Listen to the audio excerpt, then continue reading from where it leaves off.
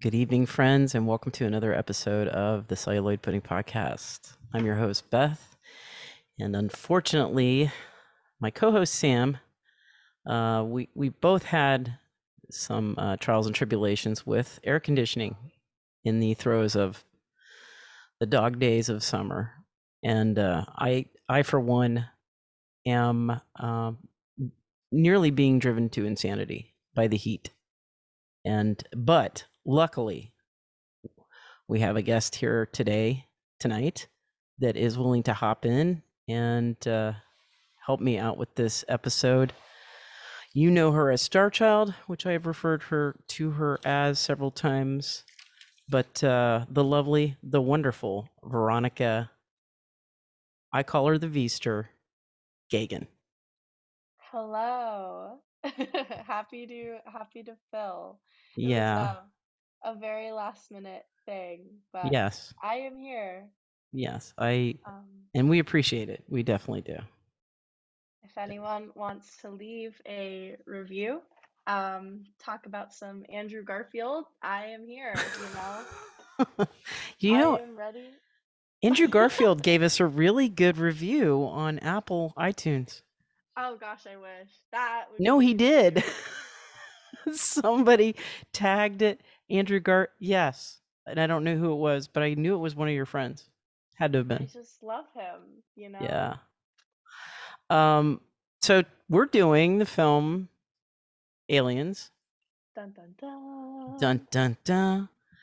And again, I know Sam really wanted to be here, but like I said, things have been crazy. And when you have no AC and you live in hot and humid climates, you just want to gouge your own eyes out. So, um, but I'm really glad that Veronica, you're stepping in tonight. And I started out earlier by asking you.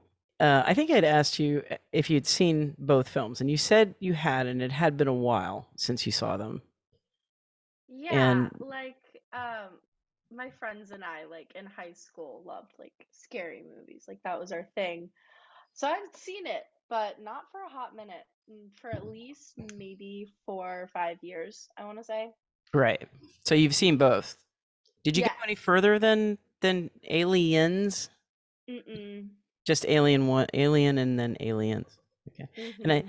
I asked you if you remember like the basic plot because I made you rewatch this film, obviously. But I asked you the basic plot of Alien, and this is what I wanted to ask you: when you were watching Alien, and I was saying like it was kind of like a guess or a whodunit, but not a whodunit, but like who's gonna bite it type of Yeah. movie. And did you think, was it a surprise to you as Ripley in watching Alien, as the Ripley character kind of emerged as a leader, or as being potentially quote unquote the final girl in that movie? Not necessarily.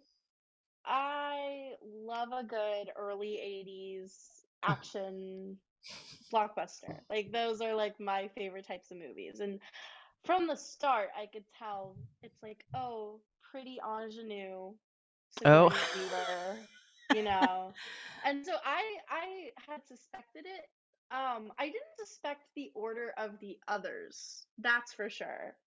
But definitely, I had a hunch she was gonna survive.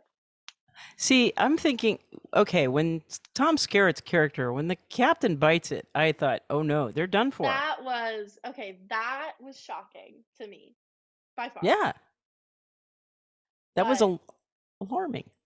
well, like it's also Sigourney Weaver. But she was nobody at this time. When Alien was made, she was a relative unknown. No, I'm not saying no durability. I'm saying like ingenue vibes. Oh, okay. See, this is something that's interesting to me because back then, I don't think we would have had that sense of predictability that I think your Hmm. generation has. Whereas maybe you guys are so schooled in the themes of cinema in a I way. don't know.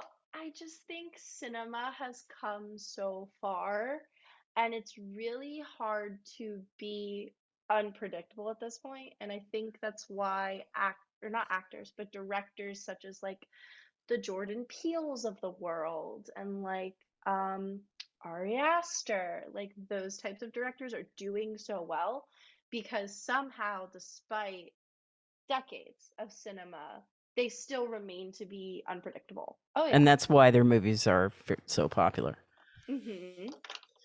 So, getting into Aliens, some interesting things that I want to set up here. The first film was directed by Ridley Scott. It's widely regarded as a masterpiece. Yeah, And it's like his magnum opus, I would say. see, he probably wouldn't really think that, but I think it's No, his. but I think from society, It's yeah. easily one of his top 3 films ever. You know, Blade Runner probably being number 1 for me. See, I'm not a Blade Runner fan. I couldn't The get into original, it. Yeah, like I saw the original because I saw Love Ryan Gosling, and so he was in the new one. right? And so I was like, okay, I'm gonna go back and I just not my thing. Really, the original? Mm-mm. Mm-mm. Wow. What about Thelma and Louise? He See, I directed that. love Thelma and Louise. It's a beautiful film too. That's probably number 3 for me. It would You guys be. should do that movie. It's a good movie. That's a really good movie. Alien, Blade Runner, and Thelma and Louise probably. And I don't know necessarily if it should be in that order, but those would probably be my top 3. You have kind of a small cast in Aliens or in Alien, and you have Ridley Scott. And we're probably going to do Alien down the road. Sam and I will do, because I think she agrees with me that in terms of Alien versus Aliens, we prefer Alien to Aliens. Not that we don't like Aliens and don't have fond memories of it, but it's a different film. Would you agree? Completely different experience. Yeah, here's my big thing. When I'm watching Alien, I feel like the stakes are higher. Which, like, I know in a technical standpoint, like the stakes of Aliens are very high because it's like they're trying to like get control of this terraformed planet. Right. But like just watching Alien, like you feel it, like the adrenaline. And I think it's that concept of isolation. It was described as sort of the haunted house in space. That's how it was originally described. And I think that's kind of dismissive of it. I think it's a much better film than just your typical the old dark house floating in space. Yeah, I think it's more than that, but from a general standpoint, I would say that's pretty appropriate. Just because like the thing that makes things scary is like you're by yourself, you know? Right. The And the isolation. whole like in space no one can hear you scream concept. Tagline. That's like the tagline. The score was done by Jerry Goldsmith. The reason why I bring up his name and the score, the musical, what do you think of the score in Alien versus Aliens? I liked them both. I felt like they took very different approaches. Just because I feel like the non-diegetic score in Alien is if like the score of Aliens feels more like an action movie, you know? Right. Like the score of Aliens like freaked me out genuinely, especially those scenes. The score of Aliens? No, Alien. Yes. Yeah. Like freaked me out genuinely. But I don't know. I just didn't get that same suspense feeling. It felt very like actiony, like, oh, we're gonna go do this. Oh, the drum beats. And yeah. watching it to the military drums, right? So watching it through this last time, I always knew those drum beats were always there. And this time watching it through, I felt like that's a little extra, as you guys would say, the war drums the militant drums. It's very militant. Yes. Yeah, the Marines are coming in, and I almost felt like, well, we can talk about it in a minute. The reason why I brought up Jerry Goldsmith is about a year before this film comes out, there is another film that you probably haven't seen. I probably told you at least 5 times that, hey, Veronica, if you ever watch it, because for me, this film is sort of the forerunner of characters like an Ellen Ripley, and that is the film Coma, starring Geneviève Bujold and Michael Douglas. And the score was done by Jerry Goldsmith. And if you listen to, you can go on YouTube and listen to what's called the Coma Suite for that, the soundtrack for that film. Very, very similar. Those eerie kind of strings, the creepy strings you hear in Alien, discordant piano chords. It's just very dun, like dun. it sounds like some like avant-garde choral piece. Like Yes. But Yes. didn't Goldsmith also do like a lot of Star Trek music? Am I He has, wrong? yes, he has done. He's a very, very famous composer. Yeah. He was not happy, I guess, with the work. The thing that he said in the making of Alien, the thing he said that he was disappointed in is he did some really nice melodic scoring for Alien that they didn't use, and that they liked his creepy stuff better, his more avant-garde, strange sounding music. And I think he was a little disappointed because people seem to like his strange stuff and not his more melodic stuff. So Had like other opportunities, I oh hope. my god, he scored so many films. It's crazy. Okay, And that's good. television series. But he does have, I have to agree with you, he does have a gift for that unnerving sound to kind of build suspense. Yeah. And James Horner does the soundtrack for Aliens. But I think what really works, or the tune that I always remember for Aliens is that sound in the very beginning where the salvage crew kind of comes across the ship. Yes. Ripley's ship. The strings. They sound like dying, fading away strings. I love that. Very, very memorable. Yeah. One thing I definitely thought, I literally have right here, opening credits score. They're beautiful. It adds another layer. But he also did he did the composition for A Beautiful Mind, and I love that score. Like I could listen to it for hours. That's I love that film, by the way. I love A Beautiful Mind. And I like that, the quality of just like sense of etherealness and transcending. Yeah, if you could describe that music at the very beginning of Aliens, it is a transition, and it is sort of transcending one part of this hero's existence into another. And I was telling you earlier that if Aliens is what makes Ripley a legendary action hero, then Alien would be like the origin story, right? Yeah, I would say so. So James Cameron, what are your thoughts on James Cameron? Have you discussed that on here yet? Because I have thoughts. We have made Sam and I'm gonna just say real quick, and then you feel free to elaborate. I'm just gonna sit back and let you go. Sam and I think, have some thoughts about James Cameron. I know that Sam really appreciates Terminator 2, the Terminator franchise. Solid picks. Yes, totally agree. I think I enjoyed Terminator 1 more than Terminator 2, and then the subsequent movies after that. And I certainly enjoyed this film and other films. Where James Cameron lost me was Titanic.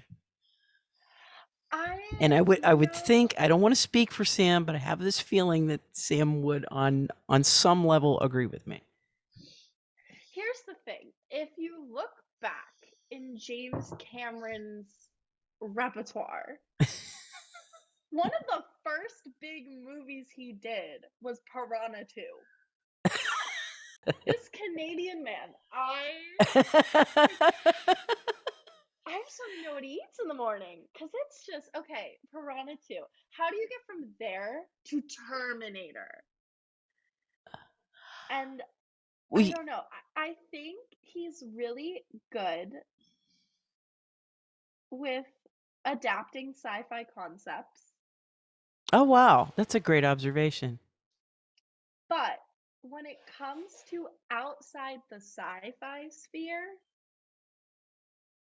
like Titanic, is when it just starts to fall off. What was not that we're doing Titanic, but what was your big like your big issue with Titanic? Oh my gosh. So many issues. I just have a lot. Okay. Like I like Maybe unpopular opinion, I don't like Titanic. I okay. don't like the movie. Maybe Sam and I will have you back when we do Titanic. Would I that be just fun? yeah, Yeah. I could raft 100%. But like even like Avatar and he did oh my god. Oh, there was like a new movie. It was like Alita Battle Angel. Like I didn't even think that was bad. But as soon as he gets into like realism, it's not giving. It's really not. You were talking to me about how important how important that film was to you in your child Avatar's when you saw it when you it were was very like the young. first of all, it was the first like PG movie I saw, I think. And the theaters were packed. Like everyone went to go see Avatar, and it was like the thing that everyone was talking about at school. And you loved And the it was film. I loved it. I thought it was super cool. And it was Okay. like about ecology and all that good stuff. I don't know. Very Gen Z like thing to love, I Is the guess. ecology and Pandora. Yes. And Pandora. Yes. Um, for those listening, we are Disney annual pass holders and we love the Pandora theme park. Yes. I have an idea why James Cameron became so successful and was able to do all that, besides being very talented. But he also had a very good partner in filmmaking in Gale and Hurd. Mm. He had written the script for Terminator. They were making Terminator, and he was directing Terminator. The rights, or rather, whether or not they were going to continue with a sequel for Aliens or for Alien, was kind of embroiled. You had two of the writers for Alien that were kind of battling with Fox. Yeah, there was Or like a big lawsuit, right? yeah, big lawsuit went on for like a few years, and it was like, is this going to be greenlit or not? And finally, as that was getting worked out, Cameron had done a treatment, I guess 90 pages, and they really liked it, and they were going to do it. Still hadn't resolved the legal issues, and I think the head of the studio changed a couple of times too, if I'm not mistaken. But long story short, they got when Terminator wound up being a success because they weren't completely sold on whether or not Cameron was going to direct, and because Cameron had expressed that he wanted to direct this film. Yeah. And also Galen Hurd was sort of also advocating on the back end, like he's certainly capable of directing this film. He wants to direct this film, and sort of negotiating that for him is when they decided they would just go. It's like strong arm tactic. We're just going to go get married. Fine, make up your mind. And then they also had to fight for keeping Sigourney Weaver, which Cameron and Galen Hurd were very, very strongly behind. Yeah, they were adamant about keeping her. She wanted more money. She only got $35,000 for Alien, and then she demanded $1+ million back in '85. Right, was when they would have been filming this. Yeah. And she deserved every penny, frankly. I would absolutely agree with that. That's shocking though, because it grossed like Yeah. in the mid 100 mils. Yeah, and they had this weird way of calculating a film's financial success. So they had actually, in terms of their budgeting, they argued to because Cameron was also wanted a bigger budget.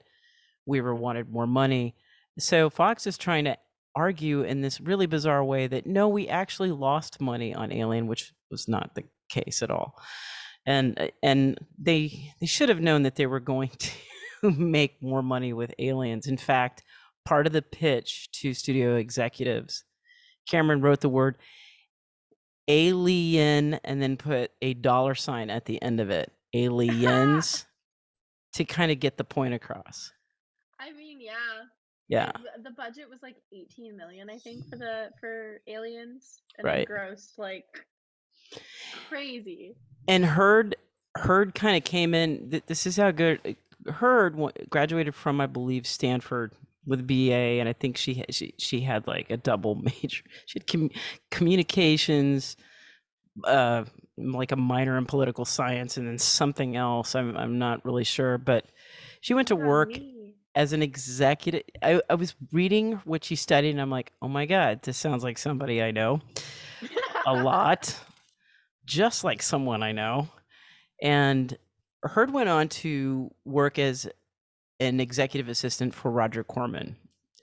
And if anyone knows, if you know anything about, especially horror films, adventure, sci-fi, fantasy, Corman is the king of sort of low-budgeted but successful, commercially successful films. And a lot of great films in Roger Corman's history.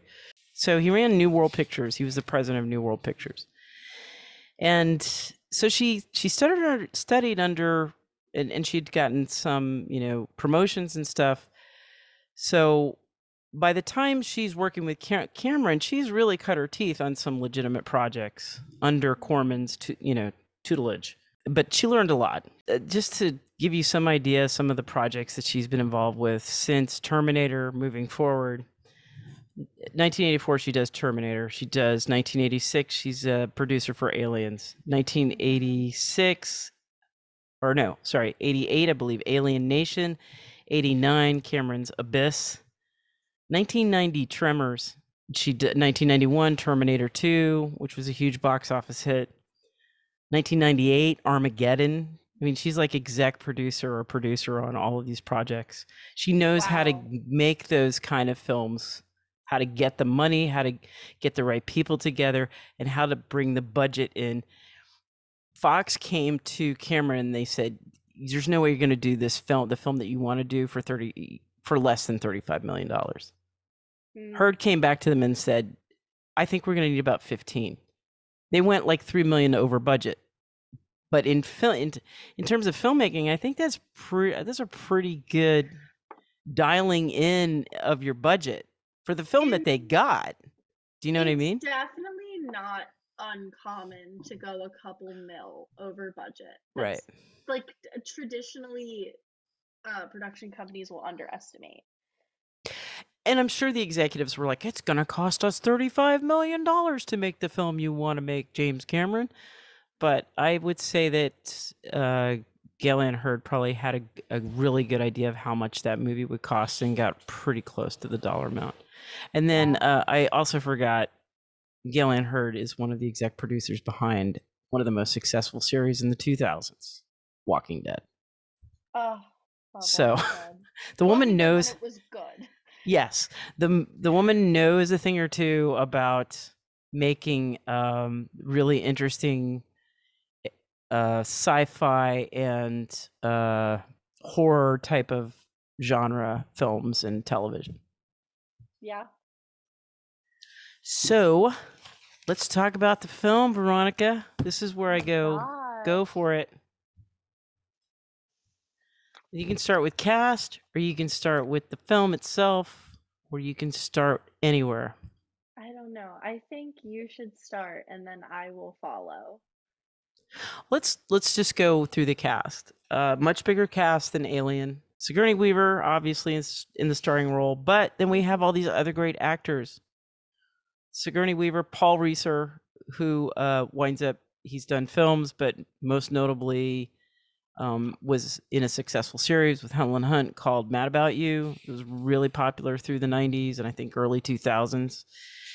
Lance Henriksen, guy's done a ton of movies. He plays Bishop, the android.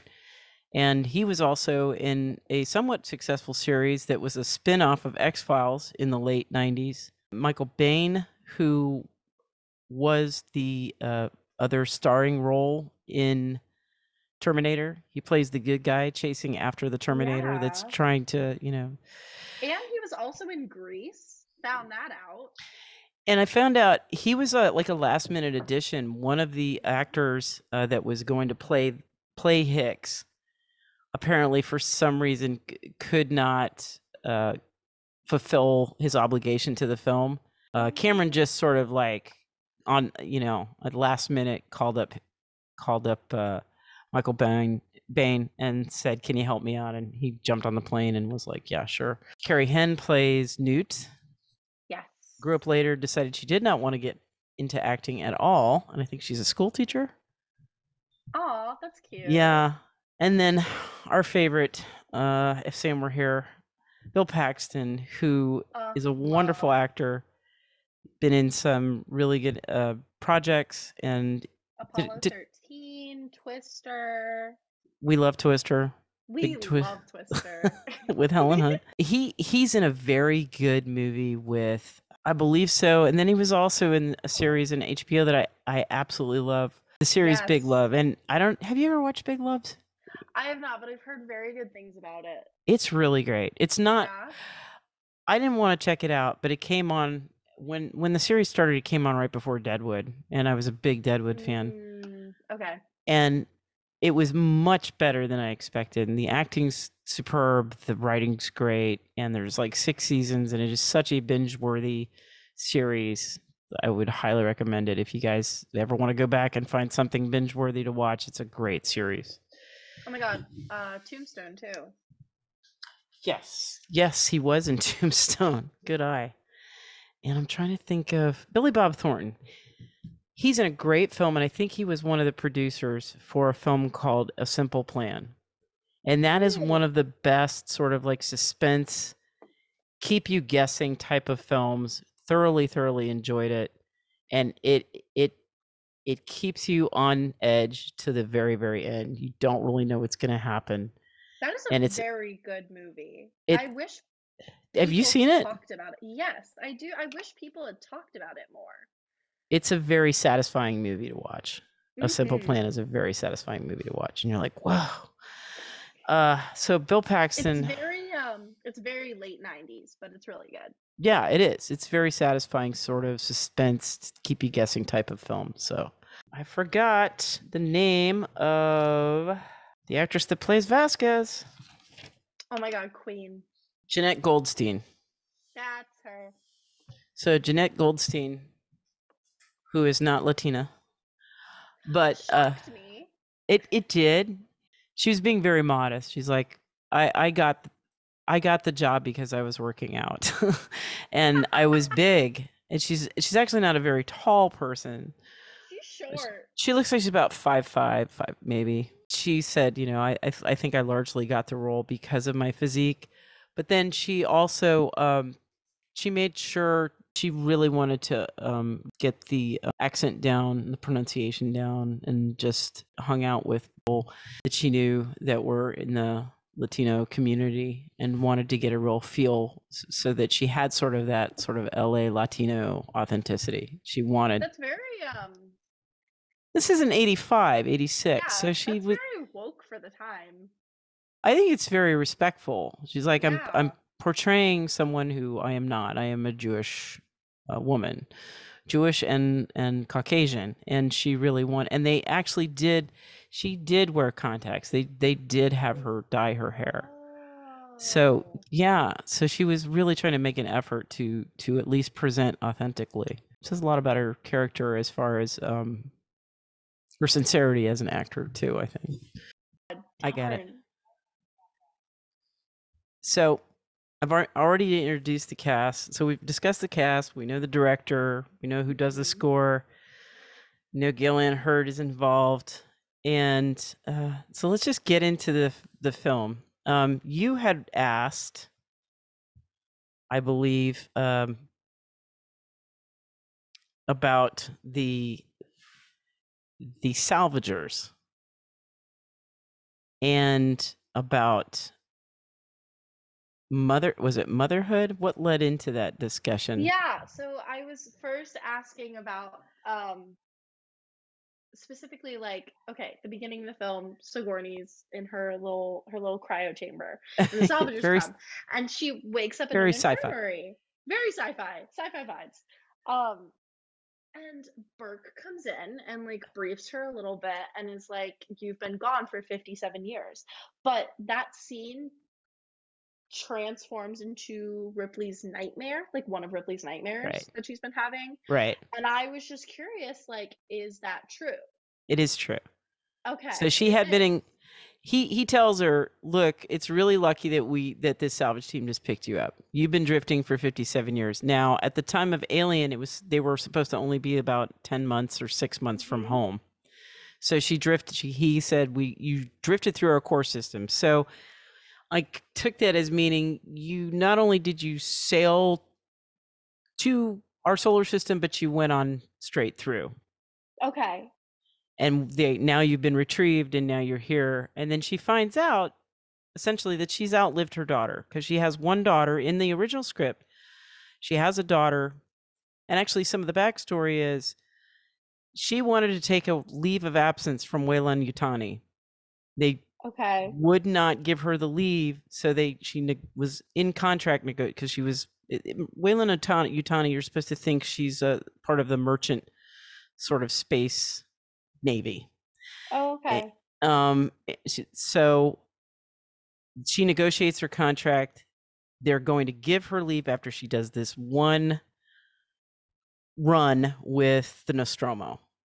Okay, Oh, so when okay. she's coming back from this, she's supposed to be able to have time with her To daughter and time on leave, some substantial time.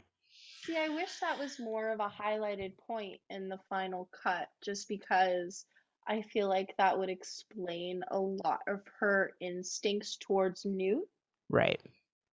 And because with Newt, she's introduced, we have a child character, and immediately she takes on like a semi-maternal, border maternal role to her. And I just feel like that's kind of glossed over a lot. It's somewhat unexpected. You don't immediately think of her in maternal terms. No. And originally it was in the script, but it went too long, and we were talking about this also. They fought to have it in there for a longer film. Hmm. Fox didn't think that they thought 2 hours would be too long. I think they came in at 2 hours and 12 minutes. And then you and I were talking about how we don't think anything of it now if an action film is 2.5 No. hours. Like all the new action movies, the Marvel movies, the Star Wars movies, they're at least 2 hours. Like that's normal. Like that's the bar. Right.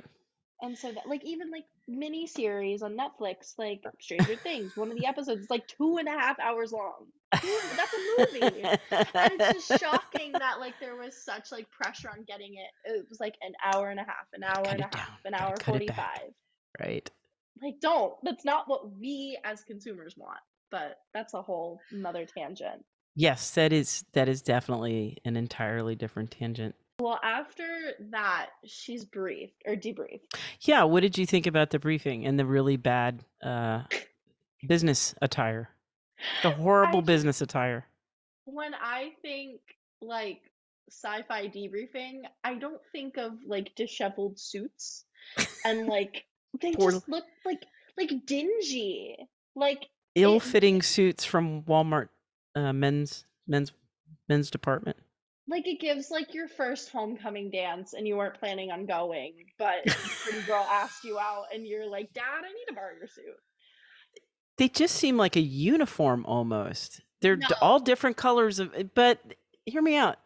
They all have that weird collar thing going on, Yes, they do. which was, I think, a stab at something different. And because I enjoy the movie so much, I just kind of ignore that was a reach and a miss. I agree. So, and Good that try. the female executive for Weyland Yutani is dressed identically to I don't think that's I took that as this is not a gender identity statement. This is in terms of this world, this universe, this is how you're supposed to dress Which is in the sad biz. because it's 57 years. Like you would And it's expect just like so a ugly. little progress, like maybe just a hint of femininity anywhere, boy or girl No, or whatever gender. Like it's just not it was giving. just bad. And it's weird because like Ripley's dressed like normally, like slacks Yeah. and a, button down shirt. Yeah. Just Uh casual. Like yeah. Yeah. So we were talking about how everything in this universe, Alien and Aliens, is space is grimy. It's grimy. It's industrial. It's dirty, and and that's yeah. Go ahead. that like yeah, with a lot of the other sci-fi movies at the time, you've got like your Star Wars and Star Trek franchises and similar stuff. It's very sterile. Like everything looks very clean, very sterile. But like even with like the topics they're concerned about, like look at Aliens. It's about like other life forms like invading and infesting and like just the topics, let alone take you out of that like sterile mindset and throw you into a completely different view of space. And you had pointed out that you think this is the first time that sort of a science fiction film is sort of dealing with the nefariousness of the corporate venturing in space. Yeah, and like And political undertones, right. economical undertones, because they mentioned like, oh, like they mentioned in the debrief, like LV-426, like there's colonies living on it now, and people are living there and working there to make the air breathable, and that it's like their corporation, and it's like it's very marketable. It is funny. There is that scene in 2000. Sigourney Weaver had made the comparison between 2001 and this and Hmm. Alien and versus Aliens and how clean and pristine. But in 2001, don't we see that spaceship as he's traveling? It says Pan Am on the side or something like Yep. that. So even in Yep. Kubrick's universe, there is that notion of corporatism following us into space. I like this universe that was I like created. it too. It feels more real. It feels more real. When I'm watching like Star Trek, for example, it does not feel real. There's like still this feeling of fantasy and like fantastical vibes. But like with Alien and the Alien franchise, like everything's a little more grotesque and a little more following like the rules of science, for example. It also feels very near. It feels like it's a part of our future that's within our grasp. Mm-hmm. That it's 100%. not 300 years away, Because or like in a galaxy far, far away from a long, long, long time ago. It feels like it's a space future that's within our grasp. they're also talking about scientific topics that are topical, like finding new life in regard in versus like destroying planets and destroying stars, you know. It feels more tangible, 100%. It does, and it also that whole idea of the terraformers. Like, Yes. well, how are we going to colonize space and how are we going to make money in space unless we can, if it's mining for resources or using planets for uninhabited planets for other resources, how are we going to do that? Well, we got to make them habitable. And how do we do that? Well, I guess we have to create atmosphere. So that whole notion of terraformers, we're shaping Yeah. a world for Yeah. us to exploit its resources feels so prescient and so real and so now. Yeah, totally. So essentially, Ripley finds out 426 has been habited, but they lost transmission or they lost contact Yes. or Yeah, yeah. they lose So they contact. lost contact and they're like, we don't know what's going on, but we need you back as an advisor. Come with us on this mission. Yeah. And she says, at first, Pound no. sand. Pound sand. Pound sand. Oh my God. She said, "I just want to be here with my stupid cat," and that's what it's gonna be. That was my favorite line. First thing she says when she sees Jonesy, "Come here, you stupid cat." You stupid cat, you're staying Yes, here. you're She staying here. changes her mind. I think Burke comes and talks to her and is like, I think it's the families though. I think that's what upsets her.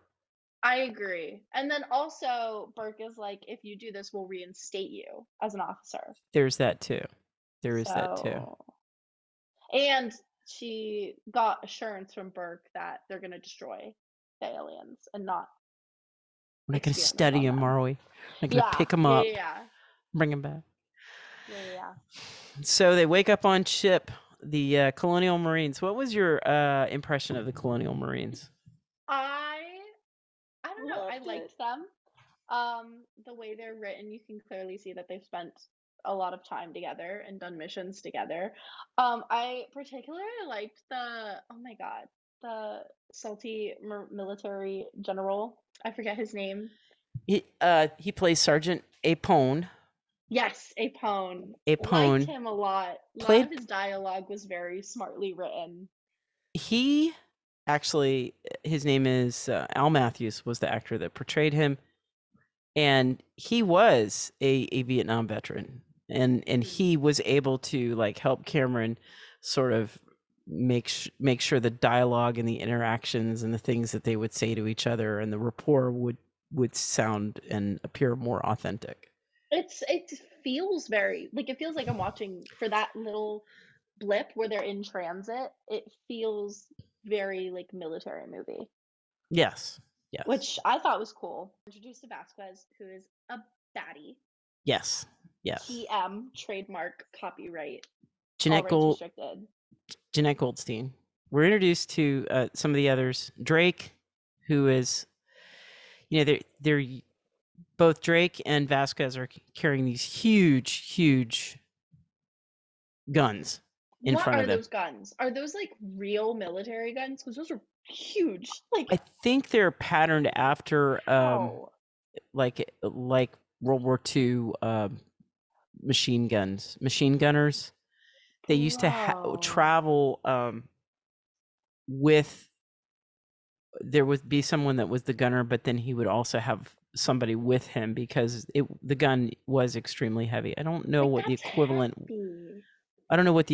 would be like today in today's military. They're both carrying these huge guns. Massive, like the size of them. Yeah. So Drake and Vasquez, you have Hicks, Corporal Hicks, played by Michael Biehn, and you have Hudson. Quit your grinning and drop your linen, and Frost, and Dietrich, and Spunkmeyer, and Wisbaski. Wisbaski, actually, the character Wisbaski, he actually, we find out he's one of the first Marines to die. But in the fandom, Wisbaski is sort of like one of those characters that has a cult following within the alien. I love that. I love that so much. Yeah, there's a lot of really interesting things about Wisbaski. So you like the whole bonding scene. I don't know if I thought it was a little extra this time when I watched. I thought here's the thing. As soon as they were like in the canteen and like being all vulgar, that's when I thought it was a little extra. That's when I thought it was a little too much. I was like, Arcturian, this is kind of Poontang. Yeah, I think that was a little but too when much. they're waking up, I'm like, this is fun. We're getting to know them. Yes. What did you think about the sort of the nasty like snipes by like the wisecracks by like Hudson?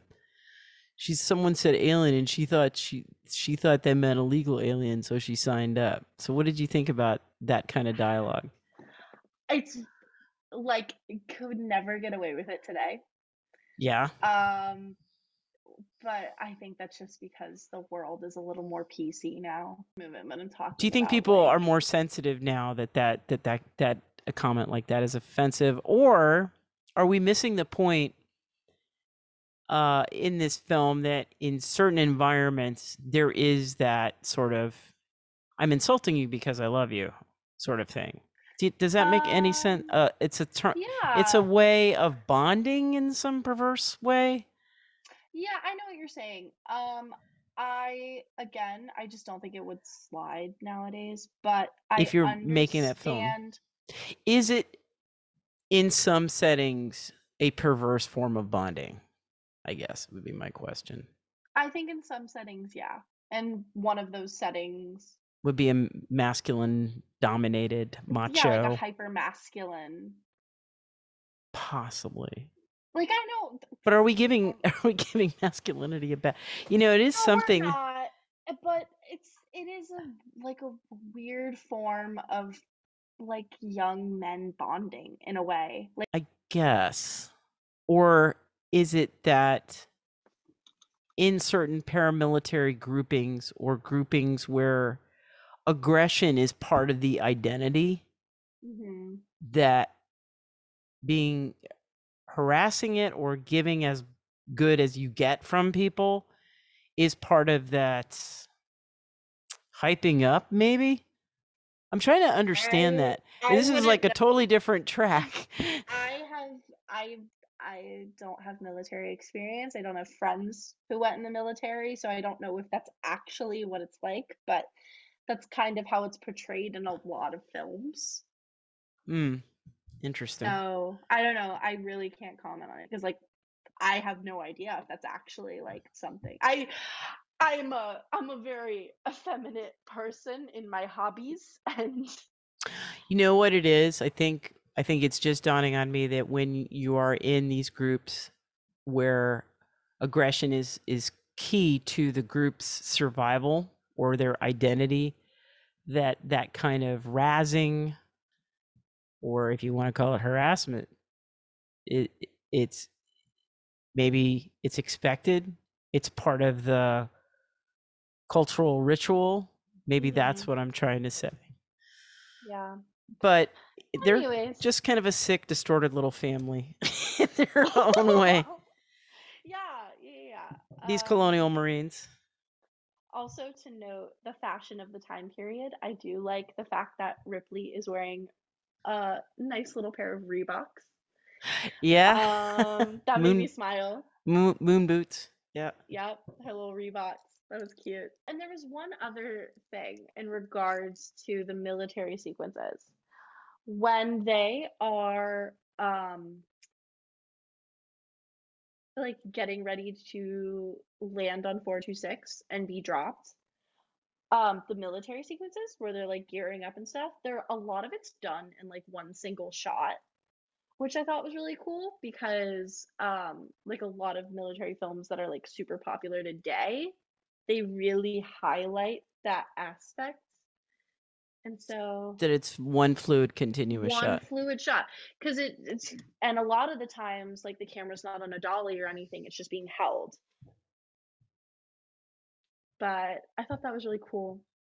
They're prepping for the drop. What's the most impressive thing we see before they do the drop? And the drop is actually one of my favorite scenes in the whole movie. We find out that the lieutenant is not cracked up. Oh, yeah, we do find that out. There's a lot He of cool says, things that happen. they say, how many drops you've been on? 38. Simulated. I have in my notes, why couldn't they find a better lieutenant? Like if it had been 57 years since the first movie, this is the guy you have going in on this? Like there has to be someone more adequate. Yeah. Yeah. It's a setup though. It Oh, really is kind of 100%. set up for failure. But it is kind of like there is this mirroring too, I think, considering this was in 86, there is this mirroring of the history coming out of the Vietnam War, that you Mhm. had soldiers that were being led by ill-prepared lieutenants in battle over in Vietnam. So I think there's some of that. It's a trope in a way. Do you know what I mean? Mhm. The commanding officer doesn't know what he's doing, or he's too inexperienced. Maybe not doesn't know what he's doing, but he's too inexperienced for the task at hand. Yeah. I love the scene with Bishop. I thought that was really I cool. love the scene. I really was happy to see Bishop as a character, Mm, just because in the first Alien movie, Android leaving kind of a bad taste in your mouth. But yeah. I, I don't know. I thought he was a really nice accent to the cast. You know. I love Lance Henriksen. I think he has Mhm. this great capability as a character actor to be somewhat to be sort of like the docile, sweet Bishop like he is here in this film. And then he can be sort of like a very menacing in other films. And then he can be very serious and mournful in, oh God, what is the name of that series? I gotta look it up now. But I do like that it's an Android, so you can either go two different ways. Like you can go like very blank slate, not a lot of purpose, or you can go what it seems like James Cameron seemed to do and make him actually of use and have somewhat of a personality, at least to some degree. Oh, I can't even believe I forgot this. He plays the really bad, mean father in the horror film Pumpkinhead. He's Oh just an my awful, gosh. horrible person in Pumpkinhead. Whoa. And and then he plays Frank Black in Millennium, the X-Files spinoff, and Mhm. he's very soulful, very serious, troubled person in Millennium. And I like was so invested in that show because I'm like, oh God, Frank Black, is he gonna be okay? And he loves his family so much. But anyway, but I love Lance Henriksen, and I think he did the part of Bishop. Did a really nice job with that. And I wanted to share with you that hand thing, That freaks me out. the That was the kitchen. scariest moment of the movie. A Do you 100%. do you want to know? I went to school with someone whose mom used to do that. I never had it done to me, but My friends used to do it. it was a trick that their mom knew and would do whenever like friends would come over to spend the night or have dinner or whatever. The mom would do it to like their friend just to freak them No, out. yeah, like in middle school, like there was always like a couple kids that could do it, and it was like it was like a plastic knife, like a little like No, utensil, she like used to use a fork. real like knife. That's horrible. Like I thought that, like sitting in the schoolroom cafeteria was horrifying. That was horrifying, and there was like a song that went with it too, right? I don't know the Like song. I It got I've all my fingers. It was yes, I've awful, heard that. awful, literally traumatizing. Like the end of Aliens is it's scary. There's a lot of carnage, but this was horrifying. Did not enjoy. Right. My So who was anxiety was through the through roof. the roof? And of course Ripley finds out. The A23s were always a bit twitchy. He's just so calm through the whole thing, and He's so humble. he's not hurt at all that No, she can't stand artificial person. She's no I trauma, baby, trauma. is he queer coded? I wonder in a way, Bishop. No, You don't think he's queer I, coded? however, was getting queer vibes from. Oh my gosh, I keep forgetting his name. Um, a bone. What's Apone? Apone? You got queer vibes from A queer little coding from bit. Apone? How so? Absolutely Um, badasses. yeah. I thought that Drake, not Drake. You know, everybody thought that Vasquez was queer coded, but she really, yeah, No, I was not getting that vibe at all. yeah. If anybody's queer coded, it's Ripley. Sorry to So true. break it to anybody, but yeah, she's Hmm. definitely queer coded. Even with all the flirting scenes with Hicks, still wasn't buying it, and See, but and, that wasn't even like and Sigourney flirty Weaver to is happily me. married and has a family. That I mean, not that you can't be if you're. Now I'm gonna have to edit myself, um, but the character Ripley to me is very queer coded. I could agree with that. Yeah, I could get behind that. but so to Bishop is to me though. I don't know. I love No, him. if Bishop is anything, because he's an android, he would be on the ace spectrum, in my Asexual? opinion. Yeah, Yeah, I or think. aromantic. Yeah, that's true. I don't know. I kind of love Bishop. So, who's your favorite? Before we drop them off onto LV 426, who's your favorite Marine going into this? Oh man, I Obviously, love we have. Huh? Vasquez. She's just a Vasquez? baddie. All right, of the guys. Oh my god. Well, we don't see a lot from Hicks in the beginning, so I don't know if I think for me, it's always been Hudson, even though he's a train yeah, wreck. he's a mess, a He's complete mess, but it's like a lovable Mary, mess, you you are. know? He's a. Like it's a lovable mess. Like He's a. it's He is a lovable mess. yeah. Once we get them on the planet, the script and It's what boom happens boom goes boom. boom It boom goes boom, so fast. and then we can probably wrap up the events like within 10 minutes, and then the rest can be like just sort of discussing the film and any kind of cultural relevancy that you want to Great, attach great. to. So they drop. They drop. What's your favorite part about the drop? Do you have a favorite part? I do. I don't think I do. Do you? Is it the guy sleeping? Cause me. Is that you? Are you Oh my Hicks? god. Are you Hicks? I passed out. I always love Pharaoh, the pilot. We're in the Pike Yeah. 5x5. I love that whole sequence. We're in the Pike 5. Heading for a little chop. She just comes across so like just very professional and just no nonsense pilot. Level-headed. Yeah. Yeah. So they drop and they enter through the north gate. Yep. And it's Ripley, Burke, Lieutenant, stay in the ship. Correct. Yeah. Yeah, they go to where the colonists are supposed to be inhabiting. And they are not there. They're not there. There's nobody there. There's what looks to be like some sort of bulldozer mechanism that's been a little mangled. Right. They see signs of small arms fire. Yes. And I as many times as I've seen this movie, and I've seen it a lot, it's the first time I caught that line where they talk about small seismic charges for surveying.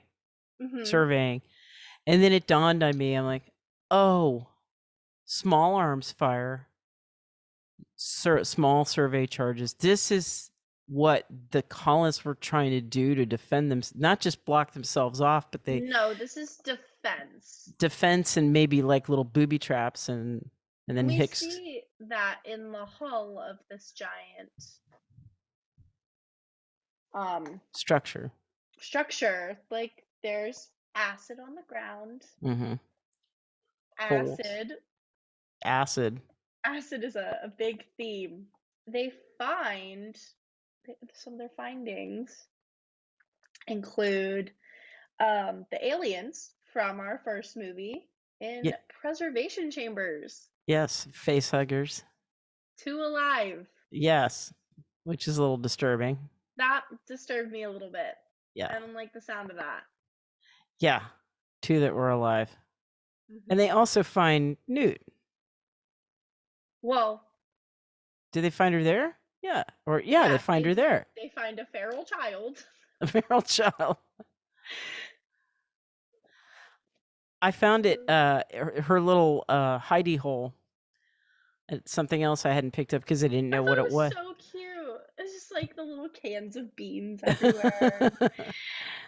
And also that foil, I think those are Datrix bars, that is survival food. They're little bricks of concentrated nutrition that, if you have a bug out bag or something, they try to sell this stuff so that you'll, just put them in your backpack or something in case you have to grab your bag and go. Yeah. But yeah, Go ahead. We sadly find out her family is not with us, No longer. including her older brother Timmy, I again. who why was that necessary? We I don't meet this character. we don't. For a second there, though, I'm like, is that a when they do find that one colonist, though later? Was that Timmy? I don't think it was. I wasn't. It was a woman. Okay, Because because Dietrich she's says she. yeah, she says she, and they use she her pronouns. Right. But the actor looked like kind of androgynous, and so I was Right. like, is this Timmy? I had that this past time watching it. I had that reaction too. Like, is that a little Yeah. boy? I don't think they needed to film that much of Bishop dissecting that alien. That made me a little squeamish. But I think it's just sort I of think hard. it's necessary, but that made me squeamish. That I think wasn't. I think it's a recall back to Alien. Oh You yeah. know? Yeah. Which Anyways, Ripley has a fit about it. yes, and they go to find the colonists. Well, they don't know where the colonists are. But they use like a radar, and they're able to find it's like their heat signatures or their. We find out they've been implanted. Oh, they're implanted. You're right. Like what you would do with your dog. They're microchipped. They're basically microchipped, and they're locators. Yes. And that's when I love that line that Bill Paxton's been given that Hudson uses as he's going through the plans, and he's also trying to use the locator. He's like, smoking or non, like he's he's selling airline tickets, but then he's like, stop your grinning and drop your linen. I found them, and they're under an interesting place. Yeah, they're under the heating. The heat exchangers, the whole processors, these two huge towers, I guess, of the structure, yeah, where they're actually generating the cold fusion towers, where they're actually generating this atmosphere. What did you think about when I watched Aliens? There seemed to, or Alien, there was this fluctuation between really cold, the cold of space, but also sweatiness in some parts of the ship. I will never understand why they are so sweaty, because the temperature of space is cold. Yes. That means they must be pumping heat into the structures that they're in. Well, in Alien, I kind of understood it. But it's climate controlled, so why are they so sweaty? Well, there's a lot of scenes in engineering in Alien, so you would think that there would be heat just from the friction of engines, but maybe not. Yeah. I don't know enough about astrophysics. I don't. But what was cool about the planet, though, with the whole terraforming, is that it looked like basically fighting aliens in the tropics. It was just like a rainforest that was a desert.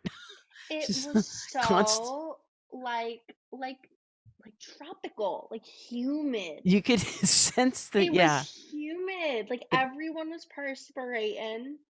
Everything looked stuffy.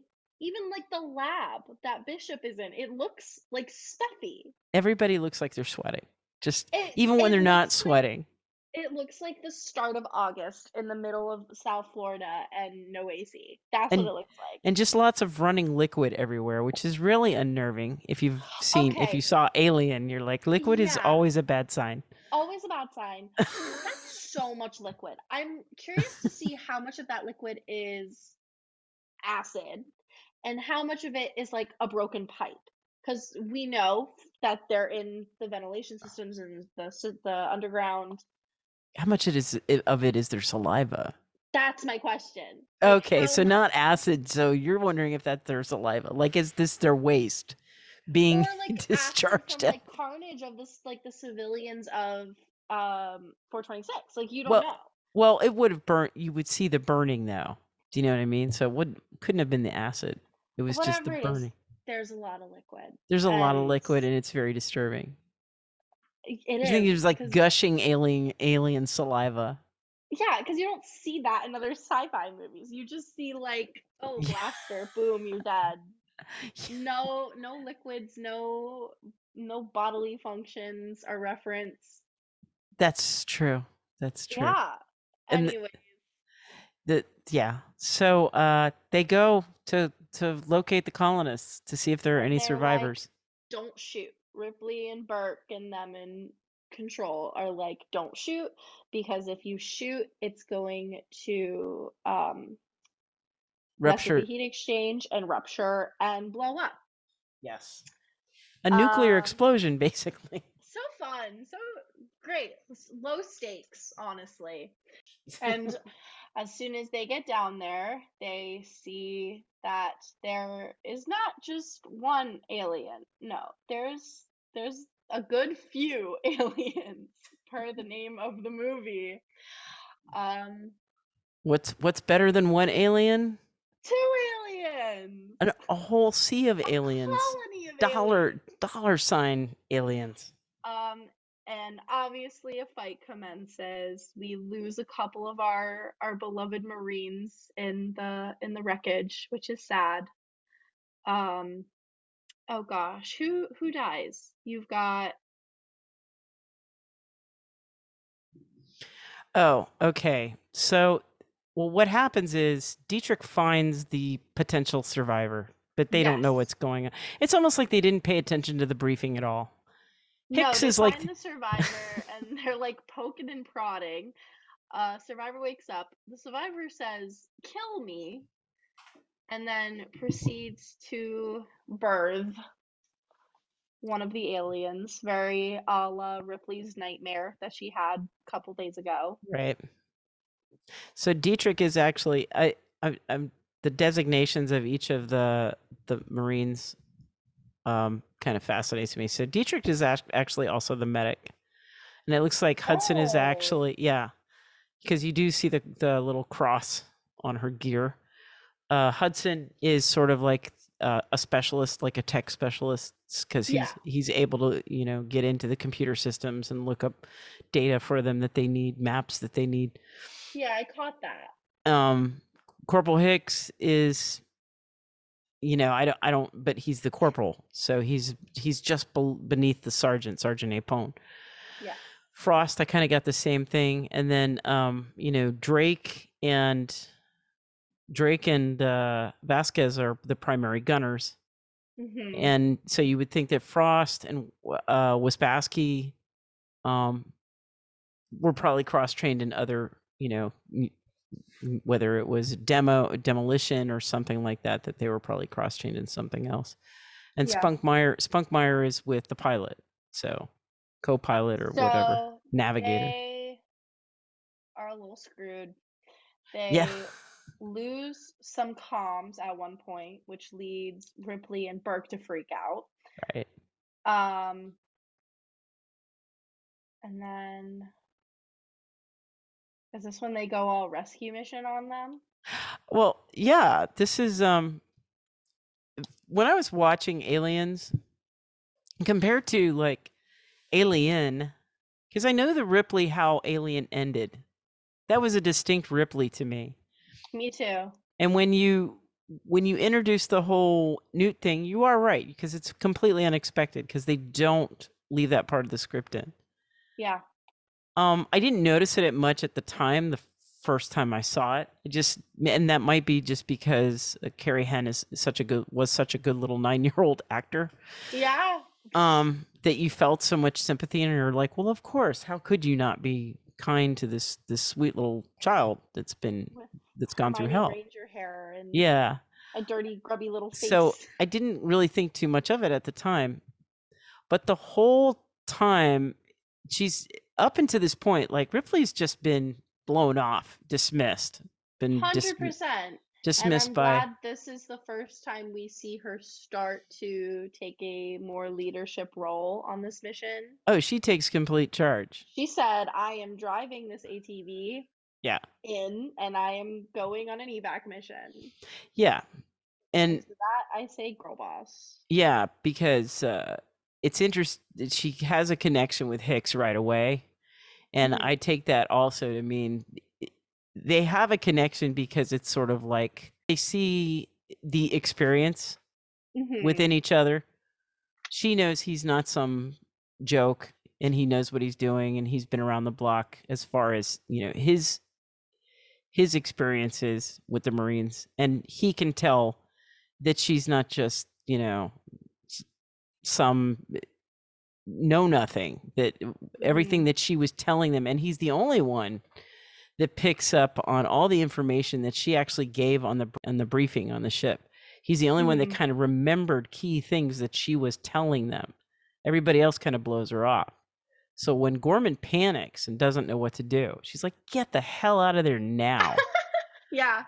And then he's like, "I don't understand, why aren't they falling back?" And she's like, "You're cut off, your communications." And she knew that right away. So she Yes. takes the ATV or whatever, the vehicle, which is very reminiscent of the landing vehicle, if you've ever played the video game Mass Effect. And it looks like it's just about as easy to maneuver, which is, Mhm. it's not maneuverable at all. It's horrible. And she rams it in there to rescue them. And the only survivors, though, are who? You got Vasquez, Mm-hmm. Hicks. Oh my God, you're better with the names than I am. Vasquez, Hudson, Hudson. Hicks, and we almost saved Drake, Oh yeah, but he bites it. that was upsetting. It was. That was that one hurt a little bit. Yeah. So Vasquez's buddy bites it. They pull on out of there because Ripley's not waiting for anything, and they're hoping for the dropship to come and pick them up. But that doesn't happen because an alien has boarded the dropship. So by the time they what did you think about that action sequence? Oh, I thought it was really cool. Yeah. I thought it was really well done. I have a beef about, like, what I loved about this crash is Cameron completely got the depth of field correct in this, whereas at the very end of the film, where the ship is flying into that burning processor, Yeah. it was just really bad from today's standards. Like, you wouldn't. What do you think? I was really upset to see the difference, and I feel like they definitely could have spent more time on it. But as we've discussed, they were just on a little bit of a little crunch, so maybe that's why. Yeah. James Horner, actually, the gentleman that scored Aliens, by the movie wasn't even done, the script wasn't even done. He was in London. He's supposed to score this and record it, and he only had 3 weeks to do it. Yeah, that's crazy. And it was I saw recorded. that less than a month. Yeah, he recorded it, and then, like, the last, I forget which, the last battle sequence or something like that was done. It had to be done, like, he only had like 24 hours to do it. It was crazy. And then he recorded it at Abbey Road Studio with the London Symphony Orchestra. Pressure that guy was under, and it wasn't his fault. He was like ready to go. But yeah. Anyways, so we find out Alien has boarded their ship and that they're stuck there for 17 days. Yeah, they find out. And These to poor that soldiers. They say, we're not going to make it 17 hours. Haha. Hudson says that, yeah. They get a plan in place, right? Yeah. The best they can do is seal off the whole operations center and med lab. So they're going to seal it off. And wait it out. Ripley begins her more girl boss era. She's got a gun now, knows how to use it. Yeah. Hicks shows her how to use I think it's the M40. So you're thinking, like, okay, hundreds of years in the future, it's not an M16 or, whatever. It's like the M48 or something. Got a grenade launcher on the end of it. Okay, Right. that's cool. Little cylinder grenades that look like M80s. These little things, yeah. You can either deploy them yourself or you can put them in your weapon of war. We get a scene where we start to see Ripley take on definitely a maternal role to Newt Right. as she's consoling her. A lot has happened. 10-year-old's been through kind of a lot of trauma. Yeah, a little bit. Are they in like in this scene, are they in like a medical room or a part of the Yes. med bay? It looks like part of the med bay. It is part of the med bay. Okay. I was going to make the case because I brought this up in the trailer to Sam. There's really 3 heroic female characters in the, not that the other female characters like Dietrich and Pharaoh are not, but Vasquez, Ripley, but Newt is very heroic in the fact that she's been Oh able to survive this yeah. long. And when that ship crashes, Newt's just doesn't even bat an eye. She's like, look, And she's like helpful too. She's like, we got listen, they mostly come out at night, we so gotta like we gotta hustle we gotta and get the hell out of here, guys. we can get she knows how to navigate the air vents. Like that's Yeah. extremely helpful information. Just her Like, survival, the fact that she survived that long is very for heroic. survival, for intel, she knows where every room in the structure is. Right. They get Hudson to cool down. Hudson cools down. Cools down. He's not I'm a on flight it. risk anymore. Yeah. They try to seal off the chamber of the ops and med lab, and then an interesting scene happens. Interesting action sequence happens. You were talking about Oh yeah, Ripley when putting they're in Newt the to med sleep. bay. This is like borderline messed up where Ripley and Newt are having a little maternal chat and an alien comes and they're stuck in what looks to be like a containment room, like all the Right. glass, all the windows, all exposed. They're stuck because the door gets locked. And you see this shot where Ripley and Newt are like banging on the glass, and then we see it from the control room, and freaking Burke decides, boop, I'm gonna turn you off. Yeah. Messed up. Messed That's up. messed up. Like Very messed up. like I can understand capitalism and greed getting like blinding you a little bit, but that's like this is the well-being of a child. First Of of human all, beings, of actual breathing human beings, innocent let human alone beings. a child, like Yes. like a small child. Yeah. And we later find out that he wanted the aliens to impregnate them, and Yes. that was how they were going to get the species back to Earth. He's And gonna- that's messed up. That's messed up. Luckily, Ripley thinks on her feet, gets the fire alarm to go off. Hicks Smart. and Hudson and Vasquez, they run to med lab. I love Hudson. I love Bill Paxton in this. Holy, he says, "Get back, kid!" And he blows the Vasquez. You know, Hicks is going open air. You know, throws the thing up in the air. And of course, Vasquez kills it, flying in the air. That was cool. But she explains to them. She's like, "No, he was gonna get in the dropship with Bishop. We would have been impregnated with these aliens, and he was going to sabotage your cryo chamber." And that's when Hudson goes, "You're dog meat, pal." Or no, it was Hicks. Hicks is like, "You're dog meat, pal." You're dog meat. I love it. Which tells you how just nefarious Burke is. That was just horrible. It's absolutely horrible that he would do that. But it's sort of like, you know, corporation bad guy. Real bad guy. Like real bad guy. Like I was getting bad guy. No, this is like real bad guy. Real bad guy. And the thing that kills me is he does this whole spiel before this happens. He does this whole spiel. She confronts him. She's like, "Burke," she's like, "I saw the memo, Burke. I saw it. You sent those colonists to actually go investigate." In other words, when he met up with her back at that space station, she's in the hospital recuperating. He actually sent the colonists out to look for what she was talking about. Yep.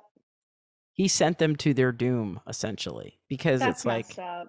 because that's what she couldn't figure out. Is like, wait a second, you have colonists there, like this many, 100 families, and they've been there 20 years and nothing's happened. So apparently the eggs and the alien species can go dormant, I guess, a little bit. Yep. So after this, we get a slew of just carnage and alien battles and having to complete all these side tasks in order to close off the structure. One of my favorite scenes is when they're trying to get to the power supply and they have to go through the air ducts, as Newt has shown. And Vasquez, this made me sad. This made me actually sad. Yeah. It's Vasquez and Gorman. They have to fight this alien off because they're being chased, and they sacrifice themselves with one of the little bombs. One of the little grenades. Gorman redeems himself. He does. Gorman comes to because he got knocked out during the escape from where the colonists were being cocooned. Yes. And so he finally comes to, and he's sort of like catching up on everything. The aliens break the perimeter. Yeah. And while they're, Burke takes off, of course. The villain takes off. Yeah, he takes off and locks the door. Yeah. Behind himself, so they're stuck. Yeah, Ripley and Newt are right behind. Thank God, Newt knows every nook and cranny of that what I'm saying. Facility. This kid is Superman. Hicks is behind them. He's covering their tail. Yeah. The last people, poor Hudson winds up eating it, so he buys them time to escape. And the last two people behind are Gorman and Vasquez. And Gorman's actually up ahead of Vasquez. Yes, it's Gorman and then Vasquez, and he stops. He goes back for Vasquez. Yeah. But it's a lost cause, and they both know it. Gorman pulls out the hand grenade, and they blow themselves up rather than being taken by the aliens, and they take probably a couple of aliens with them. Yeah. Unfortunately, so we've got Ripley and the gang a little time, and they have to circumvent something, and so they have to go up, right, like scale like a roof type thing. Yeah, to go up on the roof to get to where Bishop. There's that whole scene where Bishop volunteers to bring down the dropship. We love Bishop. So Bishop's off doing techie tech stuff, bringing down a dropship for them to escape. I also looked that up. I figured it out, and the distance he had to crawl in that tube was just under 2 football fields long. Oh my gosh. I had to. Anyways. Yeah. TLDR, Newt ends up falling as they're trying to scale this roof. But luckily she's wearing like a locator from Ripley and Hicks. So Hicks can track her. They're able to find her. She's now in the most ominous pool of water I have ever seen. Right. And it's just like clutching her little doll. But they're able to find her and pull her out. But before they're able to pull her out, she is trapped in there with an alien. That was, in my opinion, the scariest moment.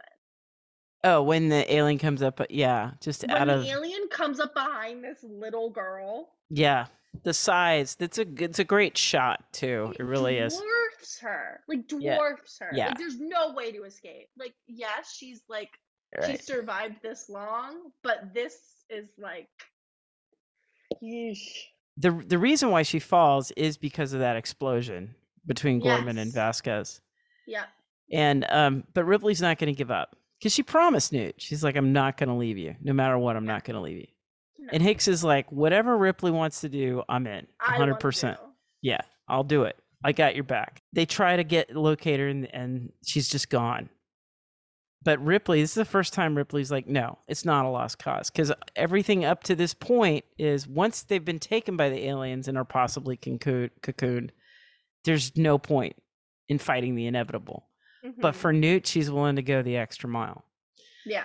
Which again, Veronica, you make a pretty good point. Like, why wouldn't they leave the daughter backstory in there? Because it would seem to sew up a lot of these, like, what would be her motivation to like go the extra mile for, well, she's a little kid. It just would have sewed it up. Oh, and a little side note, which is interesting. Sigourney Weaver's mother actually plays Amanda Ripley in Aliens. There was a scene that was cut out because she would have played an older person. Do you know what I mean? Yeah. So I thought that was actually really cool, and we don't get to see it, I guess. That's really cool, though. It is very cool. So in their escape, they barely escape to get to the ship. Bishop is there, and she brings Hicks there. Hicks is wounded now because he got acidified at some point.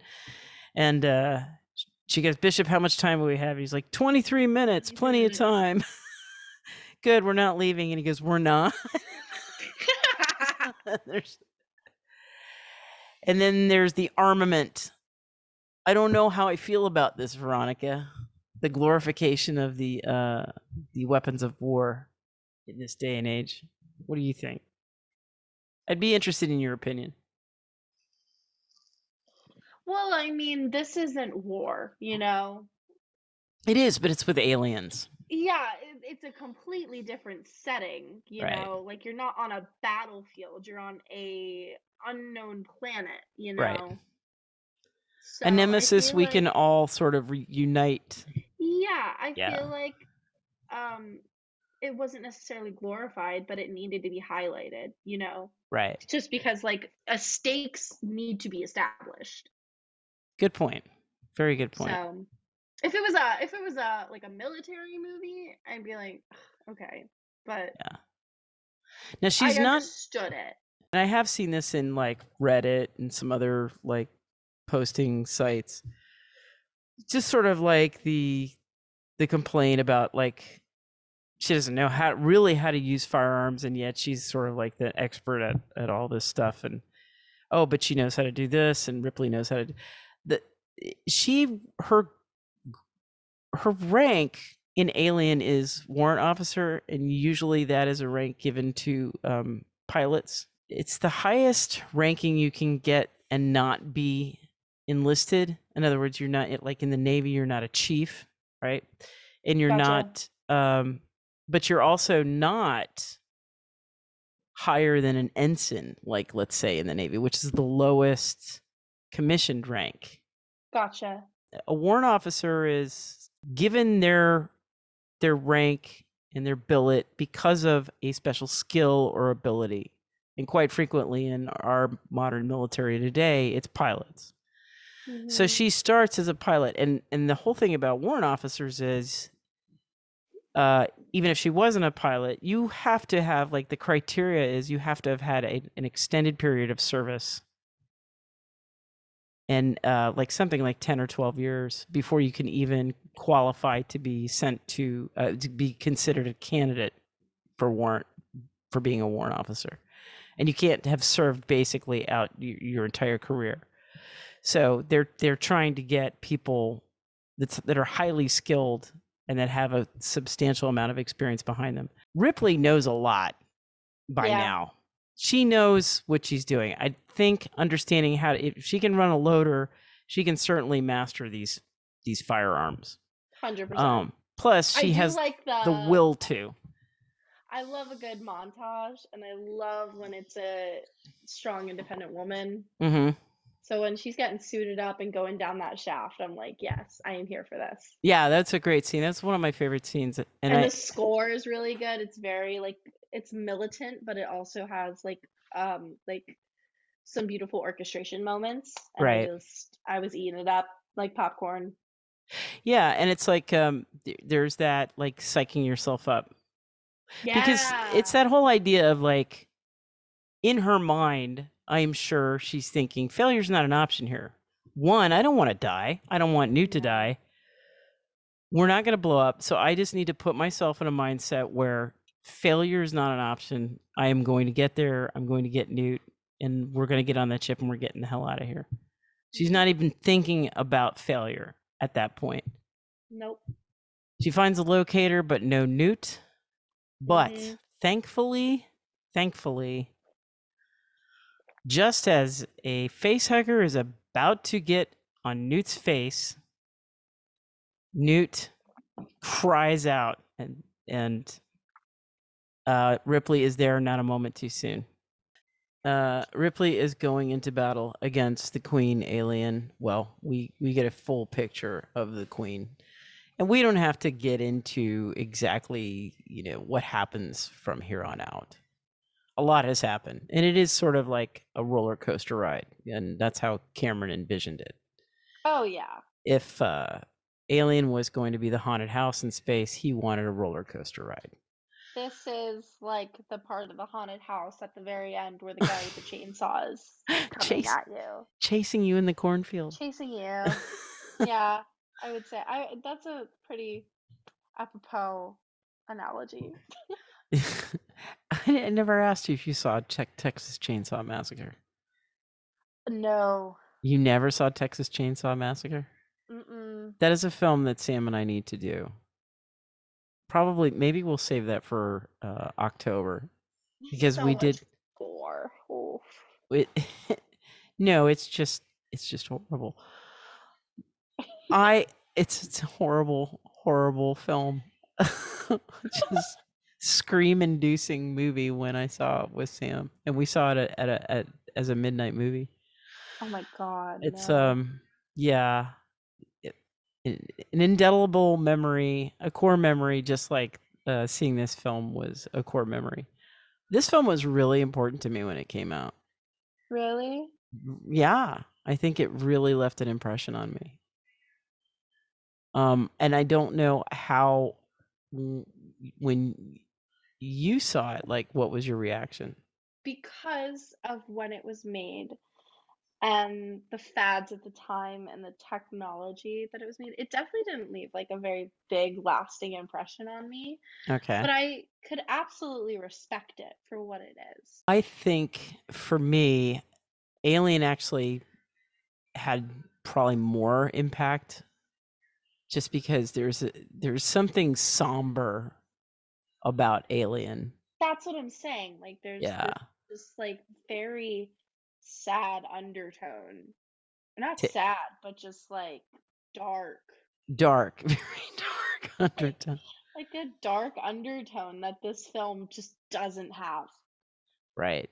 And at first I was thinking as I'm watching it, I'm like, maybe it's the stakes. Like I don't maybe like I don't feel like the stakes are high enough, but I just think like in general, like Alien had such an isolating aspect to it that this film just doesn't have. For me, what it had though was sort of like this realization of the first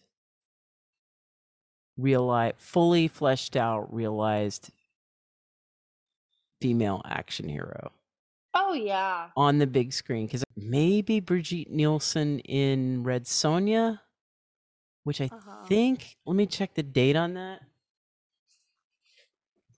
That might have come out before this film.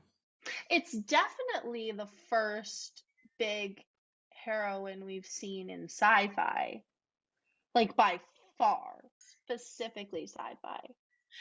Oh yeah, I don't think we see a woman as an action hero on this level Mm-mm. with this degree of The, full seriousness. and the scale is so big in comparison to a lot of films Right. for it. Red Sonja came out in '85, so it would have been a year before with Year Brigitte before.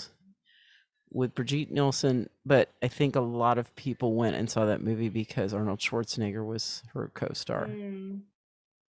And it was almost like, even though he's not playing Conan, he's sort of a Conan type character. Gotcha. And by then the Conan films were pretty popular. With Hmm. Conan and then Terminator, and then he becomes a huge Huge star. huge movie star. I love Ripley because she's smart, she's competent, she is fearless, tenacious. She's sort of like this complete embodiment of at least maybe for James Cameron, the perfect woman. She's very, one thing I like about her is she's very sure of herself. Because I feel like with a lot of heroines, there there's just like this underlying tone of insecurity that she just doesn't have, which I love. I love Hmm. that. The self-confidence. Yeah, like There's no doubt. bro, There's no doubt. Yeah, there's no no doubt. doubt. There's no doubt. It's just due. Fox did not initially think that a sequel would do well, and one of the reasons why was because they didn't think that a Sigourney Weaver or a Ripley driven film where the main protagonist is a female and it's in an action film would be a successful box office draw, which in the making of, I think, Aliens, Hmm. I forget who commented, but it said up to that point Fox had done films like, and I'll just read them off here, and I'll start off with this film, Mother Jugs and Speed, which was in 1976, which had to do with ambulances in the 70s. Hmm. And some people may laugh, but Raquel Welch, even though she was sort of eye candy in that film, she portrays a woman who is trying to break into a male dominated profession, which, Hmm. EMTs and paramedics. And she's stuck behind a desk in the beginning of the film, but she presses and presses and presses the owner of the ambulance company. No, give me a chance. I passed my EMT. I passed my driving course. I can do this job. And she does. Hmm. That's one of the side stories in it. Star Wars in 1977, another Fox production. We have Princess Leia. She's strong, she's capable. She's, saving her people. She's saving the universe. We have another film, 1977, Julia, starring, which is Ooh. a great film, a great women's. It's a quote unquote women's film. It's not just a great women's film. It's a great story. Jane Fonda and Vanessa Redgrave. There were other movies like The Turning Point, starring Shirley MacLaine and Anne Bancroft, two very strong female characters. And these were successful critically. The films I'm listing were not just critically successful, but they were also successful at the box office. So Fox was on to something Yeah. and supporting something, and that they would balk kind of. Now there was some change in studio leadership, but they would balk at this is I just find very, very funny. It just feels like maybe one step forward, two steps back sometimes, especially now. This movie was made in 1986. In some ways, I feel like what just day to day we read something in the news which almost seems to nullify any kind of progress that's been made. Well, Roe v. Wade right now, and like stuff involving like limitations on what women and other minorities can and can't do. But when it comes to media, there's a lot of not even small victories, but victories that should be celebrated. Like, look at Mindy Kaling. She started her career as just what was supposed to be just a guest role on The Office. And she, over time, has become one of the most successful directors and producers and writers. Like, her shows have won Emmys, you know? Yes.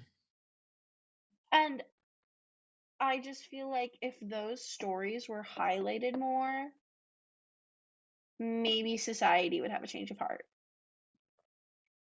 about certain things. I see it differently. I see it like we're living in two different worlds. I feel like the reality is that women are strong, women are Yeah. capable, women are competent, can be decisive, cool-headed, resilient, powerful, all these things. They are downright heroic. And that's Yes. kind of like the message. Like I give a lot of credit to Cameron. Really not Ripley's great. But then I started really thinking about Newt. And here's this little girl and the resilience and the strength Yeah. of this little girl and just how strong and powerful a And message smart. and smart. So, And I think it reflects the truth. It is. And what bothers me, I think, today is that there seems to be this argument that is just, in as much as that the earth is flat is a lie, in as much as, that TFG didn't lose an election, in as mhm. much as uh, it's they're perpetuating lies, and that the majority of human beings on planet Earth know that they're just spewing lies. Yeah. They're just spewing lies. And I think that's what confounds me, is that we know these things that are being spewed out there by, and I still argue, a very, very small portion of the population. And the only reason why they're spewing them is that it's completely self-serving. Completely self-serving. But they're lies. We know that they're lies now. And I just feel like a big part of it is entitlement. Like, I feel like a lot of these people who are self-serving feel like they're entitled to do this, Mm. whether that be because of what they've gone through as a generation or as like a society, but they feel entitled, completely entitled to do this. And so I think we as a society need to take a step back and go, are we entitled for this or do we just want it? Because you Meaning can, that they feel they're entitled to it, or they just want it that way. They yep, want things to persist that way. yep. I think it's the latter, Veronica. No, it is. Well, it is. If we all just took a moment to reflect on that, think of how much we could just like How much we could. change.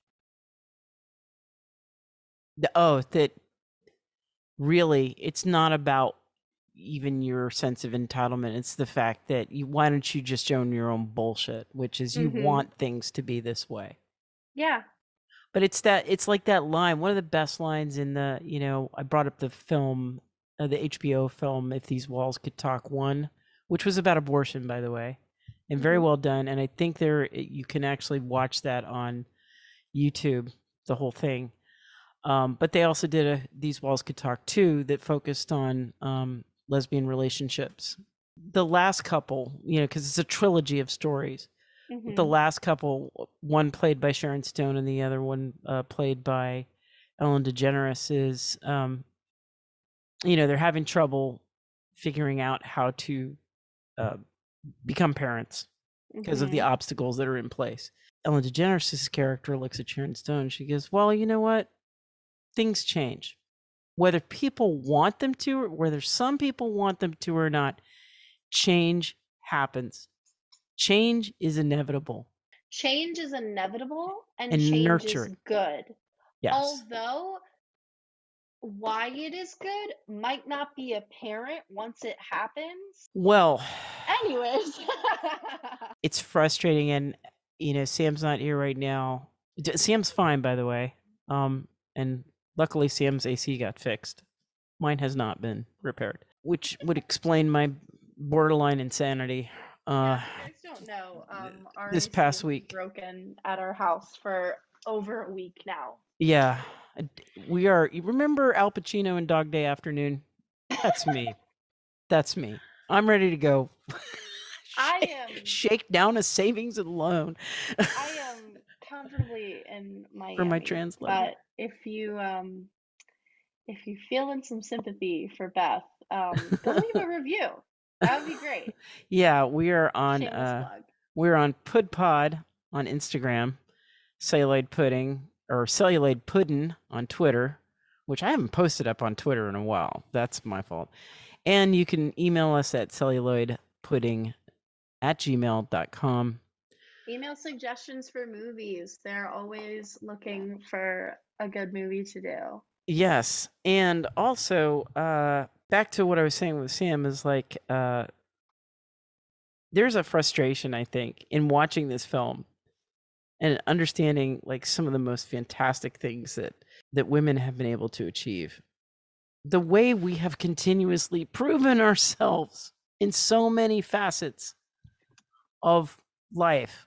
And for this, it's so incongruous to say that no matter how capable, how intelligent, how skillful, how good you are, we are still going to infantilize you. That we've come so far and that people would want to negate all that. Any other last comments about the film before we get into what are you watching? I enjoyed it. It was a fun watch. Yeah.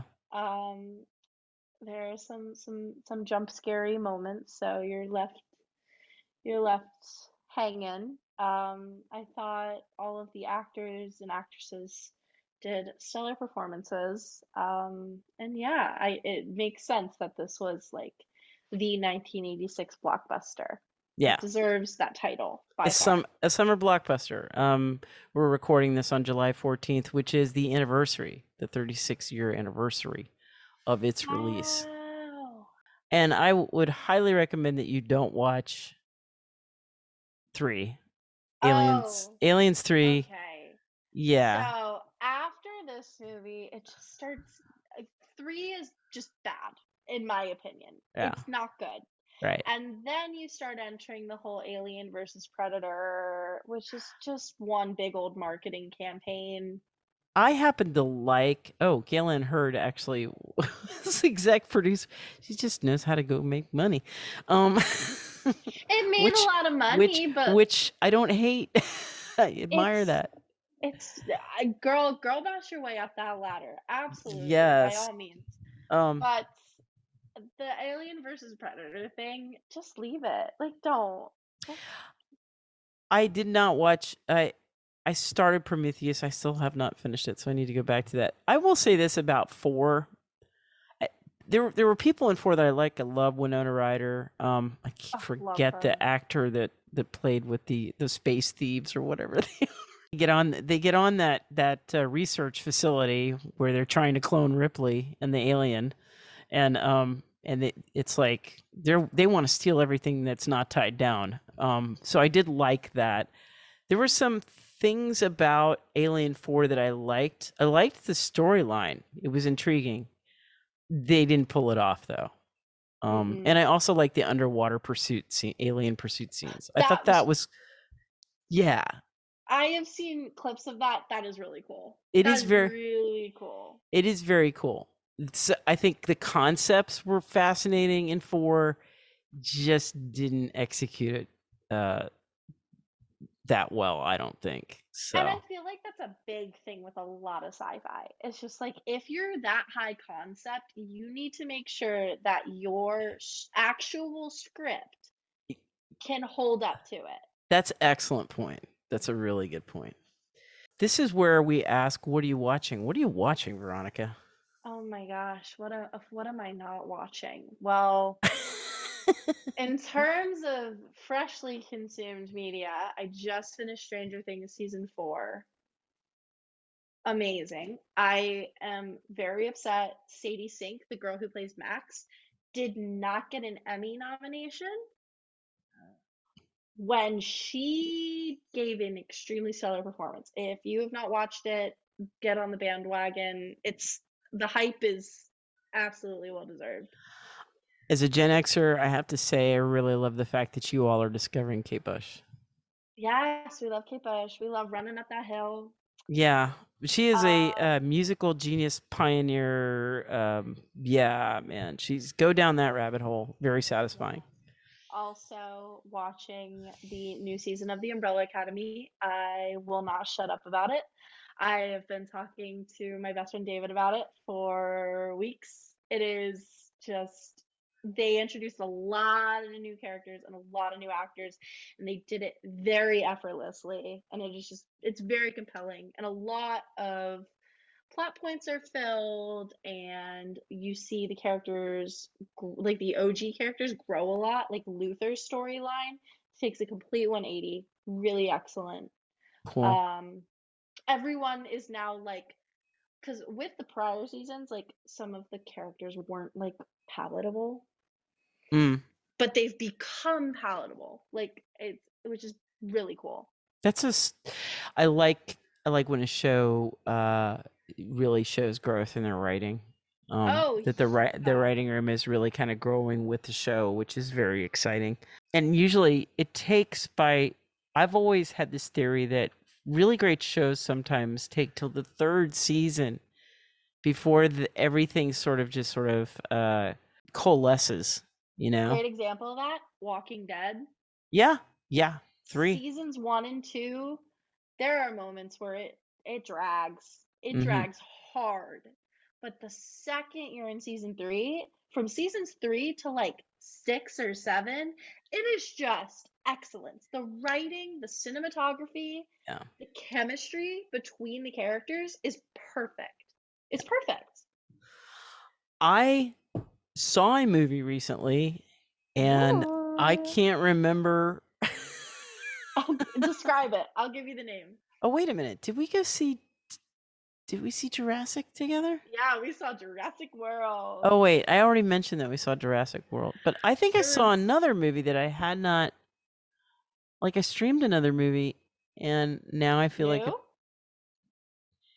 and recent, and for some reason I'm having a brain fart and can't remember what it was. Describe it. Give me a Well, character. lately I've been so distracted by really just the horrible news. Oh my Been gosh. yeah, and heat, Veronica. I've been I know. distracted by my brain Do you have melting. a concept it was about? Oh God, I'm really drawing a blank, but I know I watched something recently. Was it a was it a documentary? Also for the listeners, I also just did rewatch Tick Tick Boom for Yeah, the 20 something time. Um, it's just so good. it's It's amazing. it's such a good story. Music is Andrew Garfield's a amazing. huge fan of ours. Andrew Garfield is the best. If The you the one and if only you want, commentary on iTunes was from Andrew. email email Celluloid Pudding podcast if you want them to do a month of musicals. I think that's a great idea. I think that's the best idea I've ever had, actually. I think I bought them myself.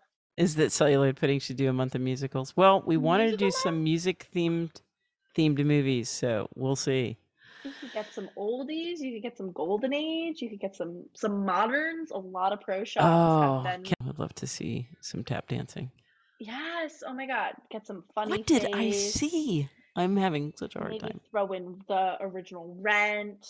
It would be everything. I'd listen, and you should too, and leave a review. All right. Veronica, thank you so much for stepping in tonight. I really appreciate it. We both do. Sam and I You are both really appreciate it. so welcome to the both of you. So, as we say, as we always recommend, watch something different, read something new, step out of your comfort zone. Anything you want to add? Peace Star and Child? love. Peace and love. I like that. Peace and love, man. And kindness and empathy and all that good stuff. And just don't be a jerk, honestly. Good night.